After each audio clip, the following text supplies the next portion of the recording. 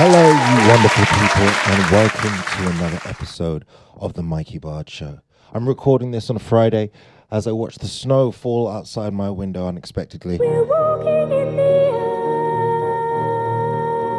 air. We've got a rock star on the show today. Oh yeah.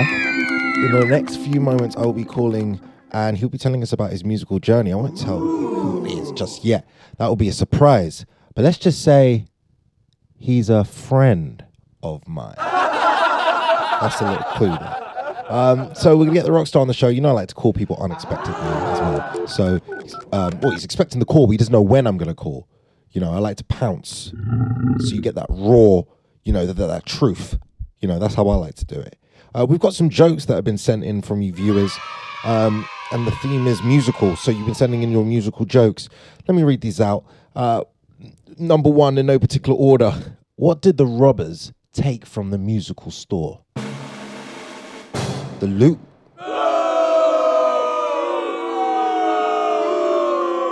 What makes pirates such good singers? They can hit the high seas. What is Beethoven's favorite fruit?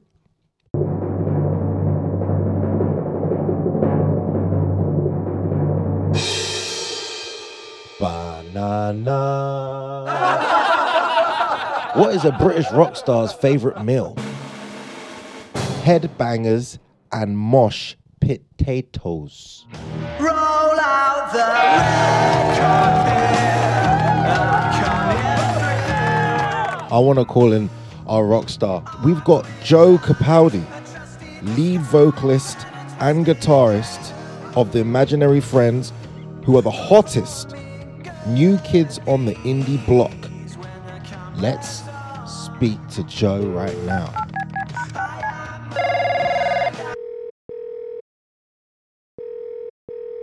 Blow the bars.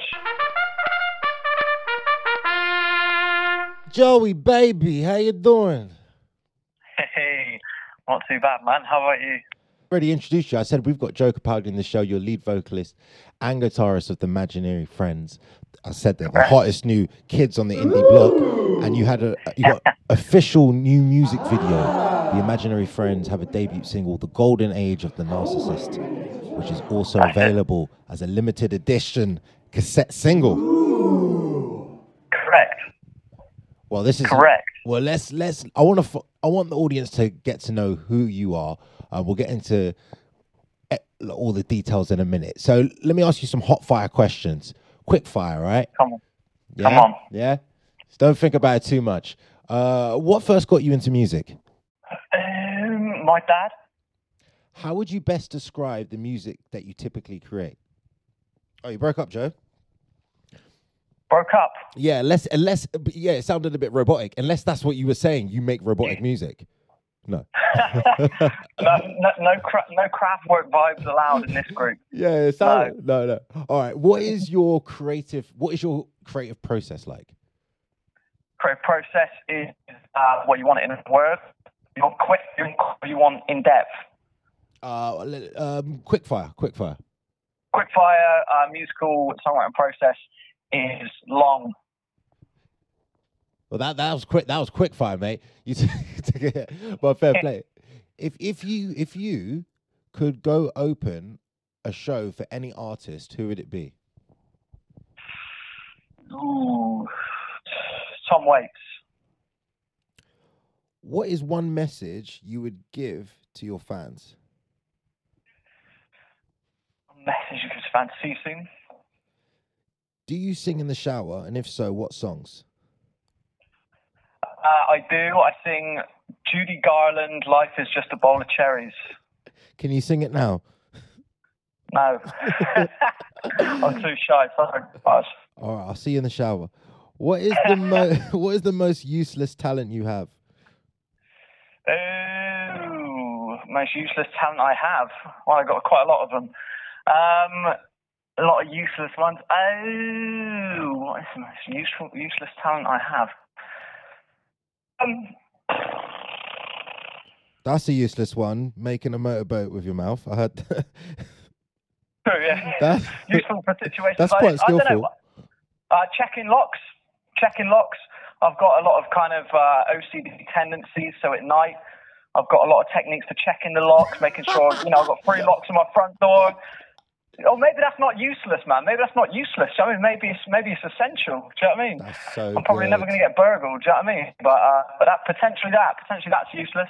That's so good. Like, that was so specific. Checking locks. I never even thought about that. I only check my locks, but you check them in the whole building, like, to make sure. And that's kind of good, though. I feel safe. It's really weird, man. Yeah, I don't know if it's like a thing with like all the paranoia of COVID or something, but yeah, I've just got these kind of weird routines, which I think I've always had, but they've just become way more important. And I've just got a list of weird things. I live with our bass player, and we got this flat, and like I say, every night before I go to sleep, got to check all this kind of weird stuff. And I think it's kind of cropped up from all the paranoia from COVID. Do you know what I mean? Like all that madness, all that rhubarb. Oh, what? Yeah. So what? You just got it around COVID? Because it's like COVID doesn't use doors. That can get through the keyhole, mate. Yeah. It's very handy like that. Yeah, it's adaptable. No, I don't think. No, it's not for COVID. I just think it's. Just a general vibe in. Just everywhere for those kind of 18 months, 2 years was so.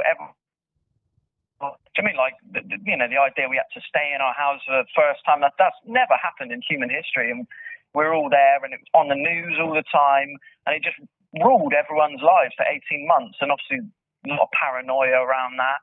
And then I think it just fed into, just having these little vices and stuff. Do you know what I mean? Like, you probably have it, like, before you go on stage to, like, stand up or something, like, weird things you have to do. I don't know. Do you know what I mean? But I think a lot of it's just bled over into, do you know what I mean, just my actual life. It's like weird stuff, just cause I'm in a bit of a paranoid state through lockdown. You know what I mean? Yeah, I know what you mean as well. Because if you're at home as well, you never really thought about it. You're always out and about. So now you're at home. And you're sitting there. Now you're going, hold on, are those locks tight? Are they secured? I've learned a lesson there. Let me ask you, what was the best advice you've been given? I guess in life, I don't know if it was a bit of advice. It was something my nan said once, actually. It was my dad's mum. I just remember her saying she was visiting once, and she said, she goes, I don't, someone asked, oh, what's the time? And then she just kind of said, oh, I never worry about the time. I wake up, when I wake up, I do what I want to do in the day, and then when I feel tired, I go to sleep. And I just thought, like, that's such a simple way, maybe for people, who are capable of employment, unlike me. It's just a bit hard to do that. But for me, do you know what I mean? As a job seeker, do you know what I mean? It's like, I love that. Do you know what I mean? I love that thing of, I'm just going to wake up when I wake up, do what I want to do, just go to sleep when I'm tired. It's so simple, but I was like, that's brilliant. I think Bob Dylan actually said something similar to that when someone asked him to define happiness. And he said, happiness is, waking up, doing what you want, and then going to sleep, so.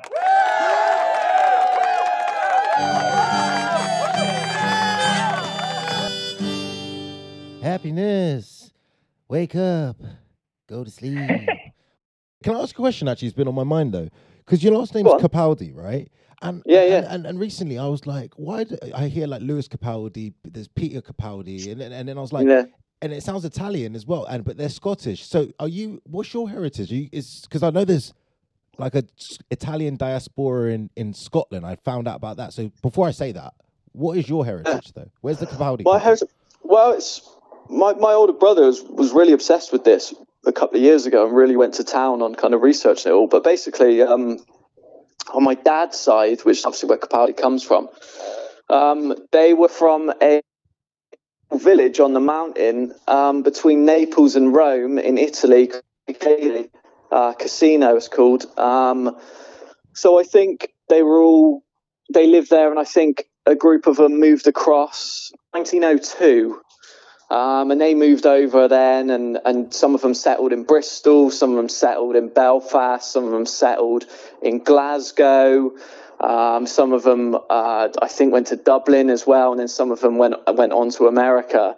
But yeah, they come over around about that time, and just I I think what most Italians did around that time when they come over would either be sell ice cream, or be a street musician, or be a petty criminal. There's a lot of scouring through all the records. My brother found a lot of evidence of our family involved in petty crime and. That's what I found because I didn't know if that was true. I looked it up and there was this archives, right? And then it kept saying like, this guy stole some ice cream, right? And there was loads of people connected with this ice cream van thing. And then it was like 1940s. I was like, was there ice cream vans in the 1930s and 40s? Yeah. That was a huge thing, man. That was like for Italians coming over. It was getting to sell ice cream and all that sort of stuff. Could be a movie, man. We could do a movie on this or something like the ice cream thieves and stuff like. But it's actually serious, it's proper like gangster movie. But that's wicked though, because that'd be interesting as well. Because you got the ice cream man by day, petty criminal by night. Do you know what I mean? That idea. You're an ice cream man. You know, colourful, happy van playing the happy tunes. All the kids are coming over, and then at night.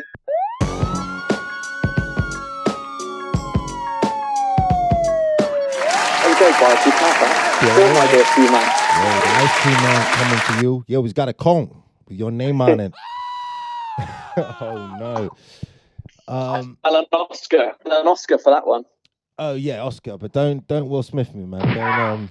Yeah. What do you make of all that? What do you make of all of that? As someone who is, in the acting business, what did you make of all that stuff? Well, I'm doubly affected because I'm also like, I've done presenting and stand-up comedy before, you know what I mean? So it could be either way where, there's a project and I'm in and it's up for an award, or I'm on stage just doing that thing. I'm kind of more towards, if you've got to pick a side, Team Chris, because... Yeah.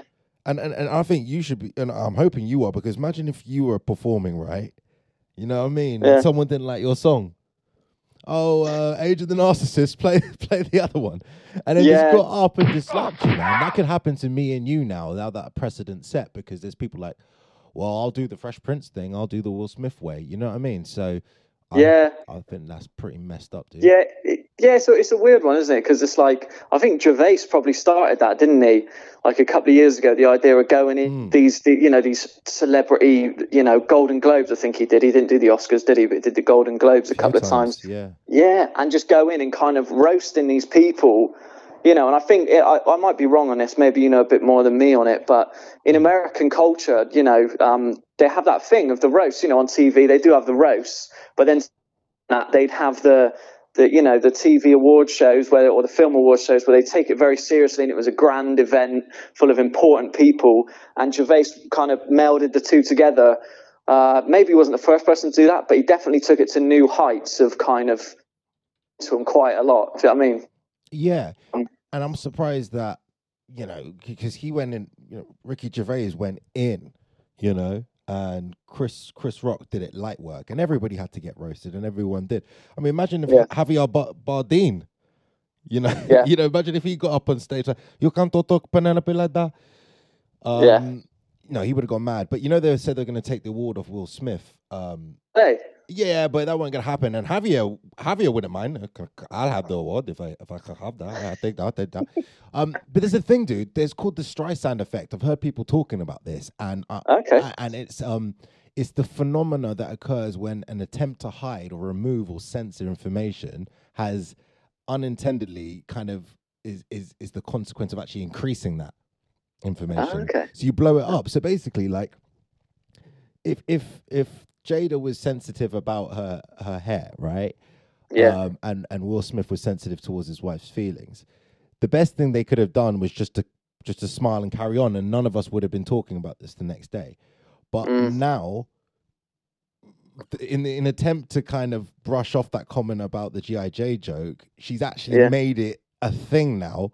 So if you were to dress up as a costume party of famous celebrity couples, Ike and Tina Turner or whatever, Sonny and Cher, and you were to dress up as Will and Jada Smith, you would have to now put on a tuxedo, and the girl would have to like shave her head or something, or you do like the gender swap, like your boyfriend's got bald head, so he comes as Jada now, and it's just like she's done that now. She just made it like iconic as hell. So be careful. Yeah. It's a lesson to all of us. That Streisand effect. And I was just saying all of this, even though it's such a silly thing, like, you know, people having beef at the Oscars and stuff. But I think it's a good lesson to all people how to carry themselves in social situations, especially that they're at the height of, you know, their game. And if we were in a situation, so what would you do if you were in that? If you were, let's say, if you were Chris Rock, what would you do? Oh, mate, I don't know. It's one of those things, isn't it? It's like, oh, if someone came at you with a knife or something, what would you do? If someone was invading your house, what would you do? It's impossible to know. You know, everyone would like to be like, oh, yeah, I'd say something. Do you know what I mean? Like, I don't know. Like, I don't know, to be honest. I get what you're saying. Like, Chris Rock, in a way, conducted himself with grace and, you know, and was the bigger person in a way. And in a way, I'd aim for that. But in another way, I don't know. I'm quite an emotional, you know, type of person. So I don't know. Maybe I'd have done what Will Smith done. I don't know. It's impossible to know. So do you see yourself as an artist or an entertainer? Oh, an artist or an entertainer. I guess for different parts of the process, different things. So when I'm writing the songs and crafting the songs, demoing the songs, I guess it's more an artist, a creator, you know, that kind of thing. Whereas when you're out there performing them to the people and you're on stage, I feel more like an entertainer, I suppose. Although that word is a bit loaded, it's a bit of a loaded, weird word. But yeah, I guess that's what you're there to do. Even if you do it, you know, in some, you know, entertainer, could be like a, you know, dodgy karaoke singer or something like that. That's an entertainer. Do you know what I mean? So it's a bit of a weird word to say, but in another way, it's kind of like, you know, it's basically what you're doing. But Jim Morrison was an entertainer. Do you know what I mean? He did it in an unconventional way. So that's what interests me, just finding a way to do things which is a bit more unconventional. What's your 3 favorite rock albums of all time? Ooh, 3 favorite albums. 3 best. Well, I guess the ones which I think are the best would be closest to perfection. Nevermind by Nirvana, Velvet Underground's debut album, and what other one?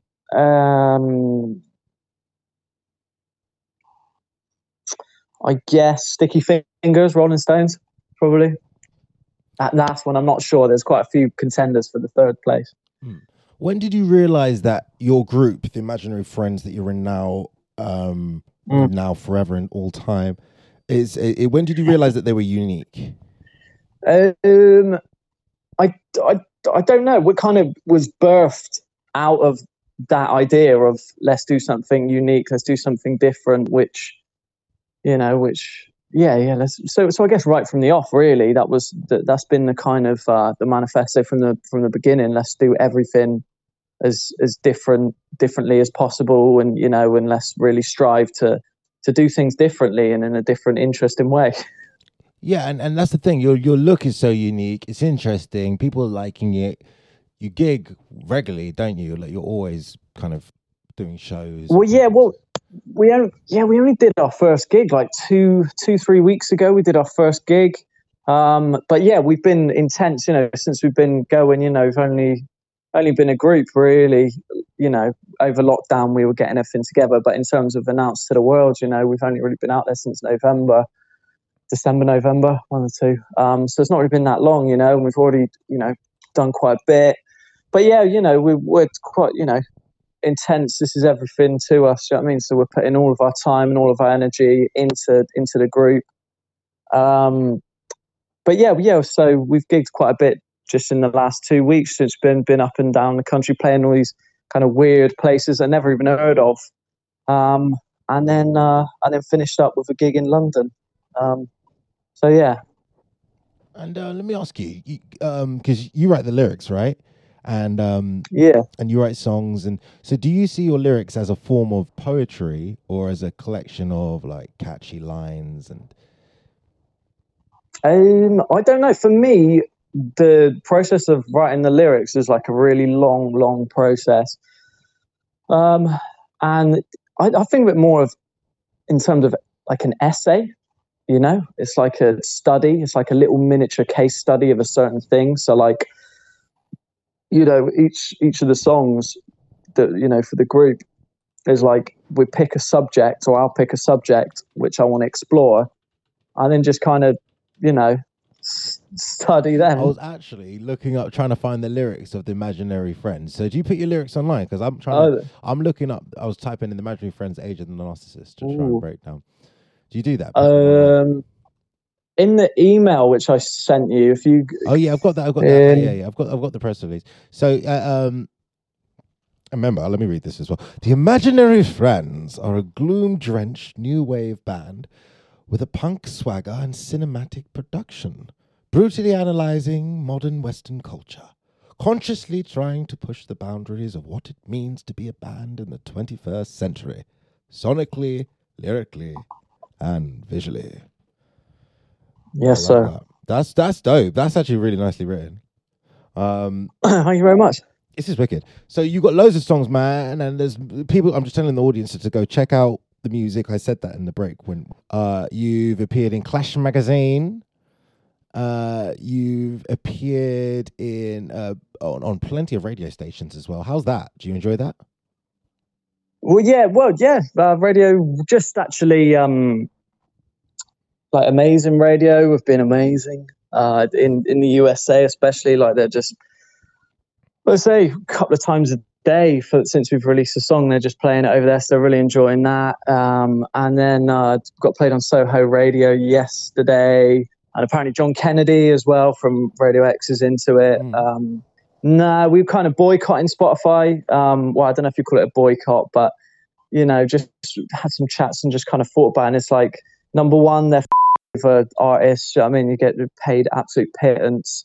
And then also, it's kind of it's how do you win at that game? Do you know what I mean? It's like, if you're Adele, yes, but do you know what I mean? Like, it's just a game you can't really win. So really, we're just kind of focusing on, do you know what I mean, the YouTube and the Instagram, which is a lot more personal. Do you know what I mean? And Bandcamp as well. You can talk to people a lot more. You can engage with people. Whereas Spotify is just like monthly. You know, loads of people might listen to you one month, and then, you know, there's playlists and all that stuff. It's just kind of a bit empty and vapid. And do you know what I mean, we actually want to get to know our audience and get down and meet them and that kind of thing. And to be honest, like Instagram and YouTube are really good for that. And obviously we've got Facebook and Twitter as well, and Bandcamp. But yeah, we're just focused on, do you know what I mean, want to meet the people and know the people. That's what I'm saying, man. It's all about these corporations, you know. They're fascist pigs, man. You got to stick it to them. You know, you got to meet the people where they are, man. You can't be sitting in, you know, with those high towers, dude. All right. The band said... Bloody Thatcher.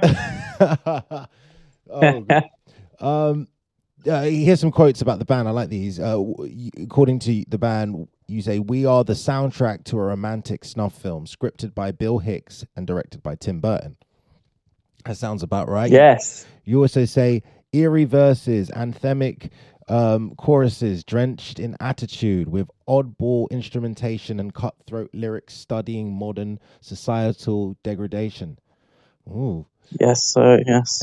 Yes. Oh, this one's great. Lyrically, it's a Heath Ledger's Joker's rant on the emptiness of the modern world and what's on the mind of the people living in the 21st century in the Western world. Mental illness, sexism, loneliness, social media, materialism, individualism, technology. Yeah. Well, yeah, in terms of the thing before about the sound of it with the eerie verses and the anthemic choruses, it's I kind of, in love with Nick Cave and Echo and the Bunnymen, and a lot of these kind of eerie, these bands who make kind of eerie, dark music, and the verses would always be amazing, but you wait for that big chorus, and just the big chorus wasn't there, and the songs seemed to go on for like 6 minutes. So like part of the brief for what we're trying to do with the Imaginary Friends is, let's take those verses, give them a big, hooky chorus, and then chop them down to like 3-4 minutes. That's kind of like the main brief for the sound of the band at this point. Obviously that will change and adapt, but for the moment that's what it is. Yeah. Oh man, we sold it there. That's the pitch. So everybody, There you go. you found out where Joe, just type it in the internet, you're going to find the music, which is great. So thank you so much for coming on the show. And come back again. Come back again. That'd be great. Yeah. Yeah, and celebrities don't have to be fighting for us to talk, It's look, what you might you could write some lyrics and hopefully make a song that kind of brings them together again, or is there is something on the matter? But forget all that. Unite Smith and Rock. Yeah. Unite them. Yeah. Yeah. I don't, yeah. Well, there you go. Maybe that's the song we'll write together, Barge. We will rock you. Possibly. Yeah, it's very good. Yeah. We will rock you. See what I did there? So fast. Just like the slap, you had to kind of slow it down. Love it. All right. Well, thank you. And peace and love. Yeah, man. Nice to talk to you. Take care, and I'll see you very soon, Barge.